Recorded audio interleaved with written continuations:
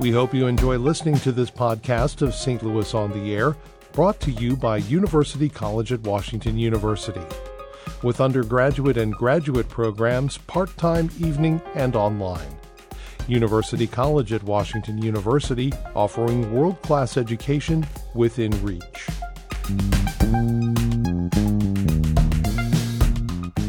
Welcome back to St. Louis on the Air. I'm Shula Newman. Retirement day is looming for our next guest. That's Jim Weddle. He's spent his entire career at Edward Jones, the financial services firm that's based in Des Peres and is one of the largest employers in St. Louis. For the past 12 years, Jim has been managing partner. So, Mr. Weddle, welcome to the show. Thank you. Good morning.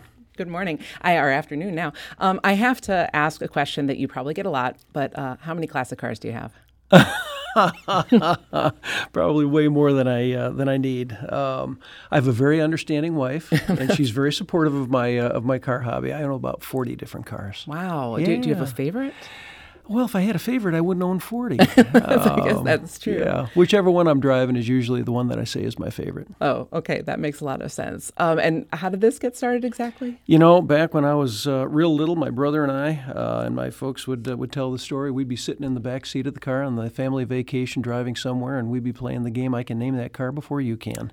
So it's been one of these things that I've been interested in for years and years and years. That's fantastic. I actually have a friend who can identify a car by its taillights. So that's great. But let's talk about the real reason that you're Sure. here. You are facing retirement. Edward Jones, as I understand it, has a mandatory retirement policy. We do. We have great governance in place. Yeah, I've been with the firm 42 years, and this is the 13th year as managing partner. But in no later than the year when you turn 65, at the end of that year, we have a requirement that the partners retire.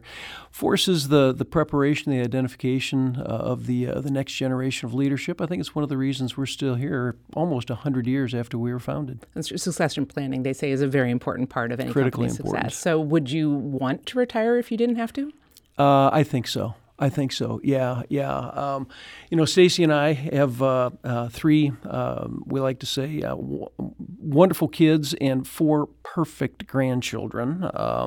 We like to travel. I'm on two nonprofit boards, Barnes Jewish Hospitals Board and the Board for United Way of Greater St. Louis, and looking forward to putting more time into all of those things. Cool.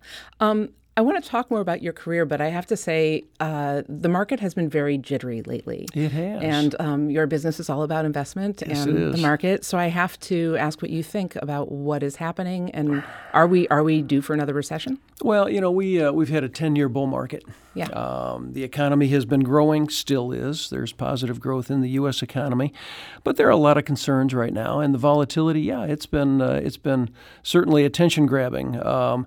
You have to look at the reasons why people would be concerned. The markets don't like uncertainty, and there's uncertainty right now in terms of how quickly the Federal Reserve might raise interest rates, the trade and the tariff issues that are in the news almost daily, China and others. There's slowing economic growth in Europe and some other markets. The U.S. market is still positive, and earnings are still very good. But all those things kind of come together, and with the electronic ability to enter trades very, very quickly, and with the 24-hour nature of our news cycle, I think volatility is probably here to stay. So here to stay as in the next 10 years or just the next year? Or I think we're going to have to get used to seeing a little bit broader swings in the market on a daily basis. But, yesterday was a great example. Right. The market was off. The Dow was down about 400 points, 2 hours to go in the trading day. It went up, and it finished 200 points to the positive. Good reason why we recommend to our clients, don't time the market. Focus on your long-term goals. Put your plan in place. Get a high-quality, diversified portfolio in place that's going to get you where you want to be over a long period, multi-year period of time, and be patient. I was going to ask you what you advise people. Absolutely. So that's great. So I do want to go back, though, to 2006 when you were named managing partner. And from my understanding, Edward Jones was having a bit of a rough time. They were emerging from a bit of a scandal. There were brokers leaving and saying the company just wasn't very technologically forward-thinking, a lot of criticism. But that didn't scare you, evidently. So what did you do? Oh, heavens no. At that point, I had already been with the firm for 35 years. I respect our values so much. The business model that delivers tremendous value to our clients through a relationship with the financial advisor, none of that had changed. Yeah, we had come through a regulatory inquiry and that I think quite honestly benefited not just our firm at the end of the day, but benefited the industry as well. We all needed to do a better job of disclosing how we charge, what we charge, when we charge, and that is still a focus of regulatory developments today. But we moved on, and we had a very, very good set of results in 2006 and 2007, and then of course the wheels came off with the Great Recession. Right, which I definitely want to get to, but I'm curious also because the rumors were that there wasn't even email in 2006 company-wide? There was not. Yeah, we had internal email, but not to the outside. And the concern was at the time we had the technological ability to enable email with our clients, but we weren't as confident in the security of that email system as we wanted to be. So as soon as we locked down the security side of it, which was just a year or two after that, we put it in place. And we have heavied up on our technology and our investments in that, hundreds of millions of dollars, almost on an annual basis for the last dozen years. And I would say today we're a leader in the technology. We were the first major firm to put texting capability in place. Did it almost 4 years ago now with our clients. You think, well, texting is easy, except you have to be able to archive the texting. You have to again, make sure that enabling that functionality doesn't jeopardize the security of the system and the information that we have with our clients. You've even invested in some of the local startups that are in the financial tech industry, isn't We it? have, yeah. We're very supportive of that. They could be potentially great job generators for the greater St. Louis community, but we're also getting some terrific ideas in terms of the future of technology and what we might be able to put in place for our clients. Right. So now let's go back. Sure. Things are going well. 2006, banner year. Then along comes 2008. First of all, did you see it coming? No, I don't think anybody saw it coming. There were excesses in the marketplace, to be sure. Mortgages had been issued by a lot of the banks that weren't properly collateralized. People had been given loans without the background information that would typically have been required.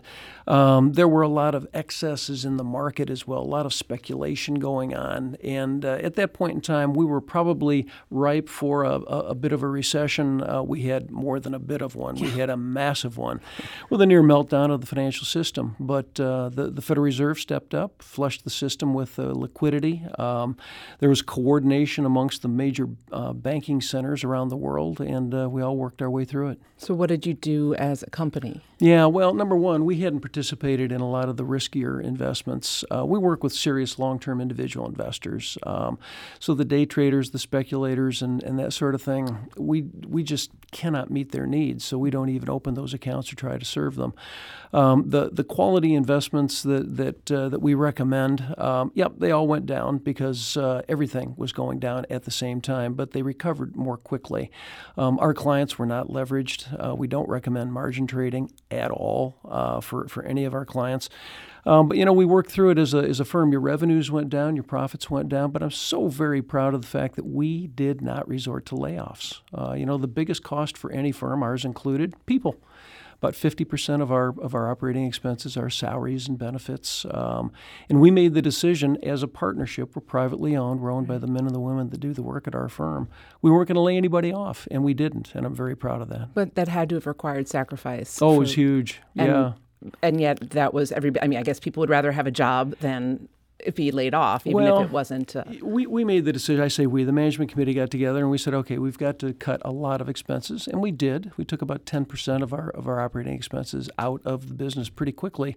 But we also communicated very broadly to everyone who was a part of our firm at the time. That would have been over 30,000 individuals.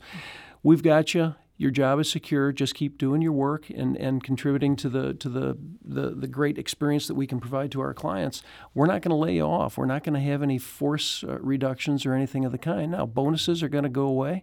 We're going to put a headcount cap in place. We're not going to continue to add or to grow in the home offices, but we're going to work through this together. Mm-hmm. And it was one of those cultural tipping points where you either live your values, and one of our values is we respect and appreciate the contributions of every associate that's a part of our firm, or you don't. And glad that we were able to work through it that way. And of course, that none of that is still in place. That's so, right. Luckily.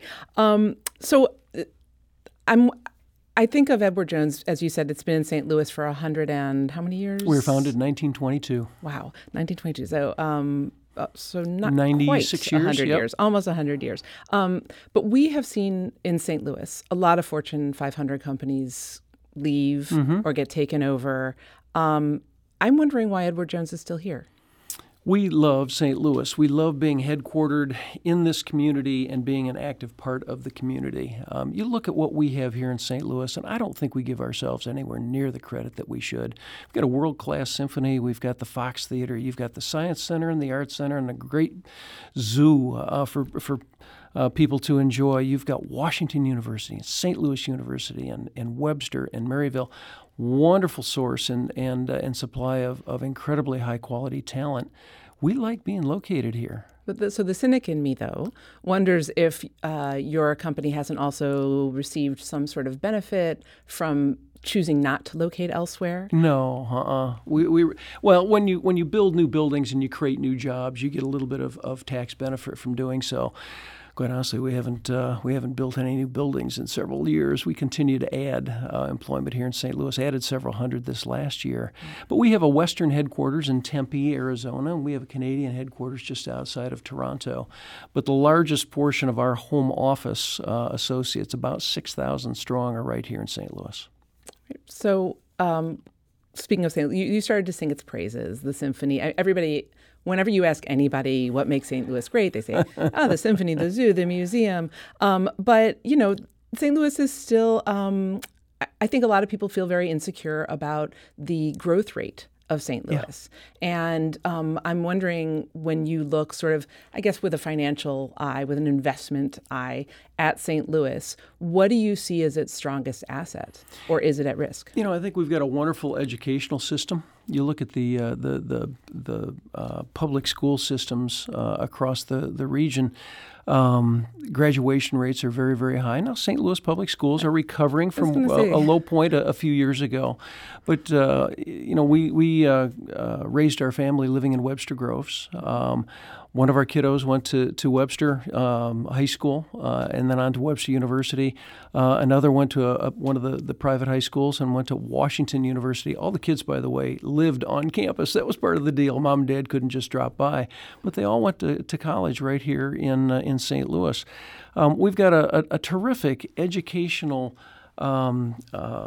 set of institutions that really, I think, raise the quality of life and living in St. Louis. You've got all the cultural opportunities that you can possibly hope for. You got the Cardinals, you got the Blues, and no, we don't have the Rams anymore, but that's okay. I grew up in Chicago, and St. Louis has everything that Chicago could offer without a lot of the congestion. So you don't feel like because you're talking about Webster Groves, which is a great school district. Sure. But, go up to Riverview Gardens, which also is Columbus. Different situation. So do you think that the fractured nature of government in St. Louis is at all a hindrance to the regions being able to really thrive? I think it leads to some duplication and some inefficiencies. But there's a lot of pride in those communities, and they don't want to give up their identity in terms of their local governance or their school systems and police forces and all the rest. I think there might be an opportunity to work towards a better coordination over time. But holy cow, you are so far outside my area of expertise at this point. Fair enough. Then I will go back to your career. Sure. Because the other thing that has struck me about it is you started as an intern. I did. And ended up leading the company. That does not seem like an obvious. I don't know of an intern that can say, I'm going to land in a company, stay with it for 40 years, and walk out as head. How did that happen? Well, I was getting my MBA at Washington University. I had the opportunity to also intern at Edward D. Jones and Company, as we were known at the time. We've lost the D today. But started out in the research area. Thought I wanted to be a research analyst. Learned three things very quickly as an intern. Loved the industry, loved the firm, didn't like research. But I wanted to get out onto where I would say the rubber meets the road, where the financial advisor is sitting across the desk from their client and helping them that client to achieve what's most important to them. Send the kids to college, retire in comfort and security, leave a legacy for the kids, for the church, for the community. And I thought, you know what, I want to get out there. I want to be in the field. So as soon as I graduated, went through the training program, passed all the licensing exams, went out and built a practice in the middle of Indiana, county seat community, and enjoyed doing that. Was there about 7 years, and then had the opportunity to come back into the home office, helping to run the financial advisor training program. But I moved through a variety of different roles and responsibilities, and over the years, you learn to love the business and love the firm, and was fortunate enough in 2006 to be offered the opportunity to become managing partner. So is there any specific advice, tactics that a young person who is still learning the ropes but falls in love with the industry the way that you did, that you could give them to move up? Yeah, number one, find something that you're really, really passionate about, that you really enjoy doing every day. If you're going to work every day, that's going to be a short career. But if you're going to do something that you feel good about, that you feel is important, that you really enjoy, you're going to have a passion and energy for it. Do your best every single day. Surround yourself with terrifically talented people. Always take the blame, but share the credit, and keep focused on your long-term goals as an individual investor, as a firm. That's what's worked for us over the years, worked for myself in my career, and so fortunate to have done so. Great. So you are handing off the company to Penny Pennington. What can you tell me about her? Penny is terrific. Penny has been with our firm a little over 19 years right now. She came to us from a successful banking career. She's a short timer compared to you. Short timer, yeah 19 years. She lived up near Detroit in Livonia, Michigan, came to us as a financial advisor, just as I started out. Built a successful practice, good clientele, successful branch for us. I asked her to come into the home office in 2006. My role had just changed, and I was looking for the right people to help lead the organization. Penny has now led 3 or 4 different divisions over the last 12 years. And she's been on our management committee and my executive committee for the last several. She is absolutely the right person in the right place at the right time to lead us going forward. She's a brilliant, brilliant gal. And she's one of the few women to take over a financial services company. She is, very proud of that as well. Mm-hmm. That's great. So I have to ask the obvious retirement question, but what is next for you? Are you staying in St. Louis? Are you We are traveling? Absolutely staying in St. Louis because our kids and our grandkids are here. We're looking forward to spending more time with them. I want to be helpful to the firm, but I'm going to stay out of the way as well. So I'm going to do some meetings and some conferences and whatnot. But I'm the chairman of the board of Barnes Jewish Hospital. I'm also on BJC's board. Very involved with United Way on their board and executive committee. Looking forward to spending and investing more time with them as well. Want to give back to the community. Have always enjoyed doing so. But, beyond that, I'm going to get up a little later and work out a little more. So I'm looking forward to having some fun as well. Those are some good goals. Well, Jim Weddle, thank you very much for taking the time to talk with us, and good luck in your retirement. Thank you, Sheila. I appreciate it very much. You're welcome.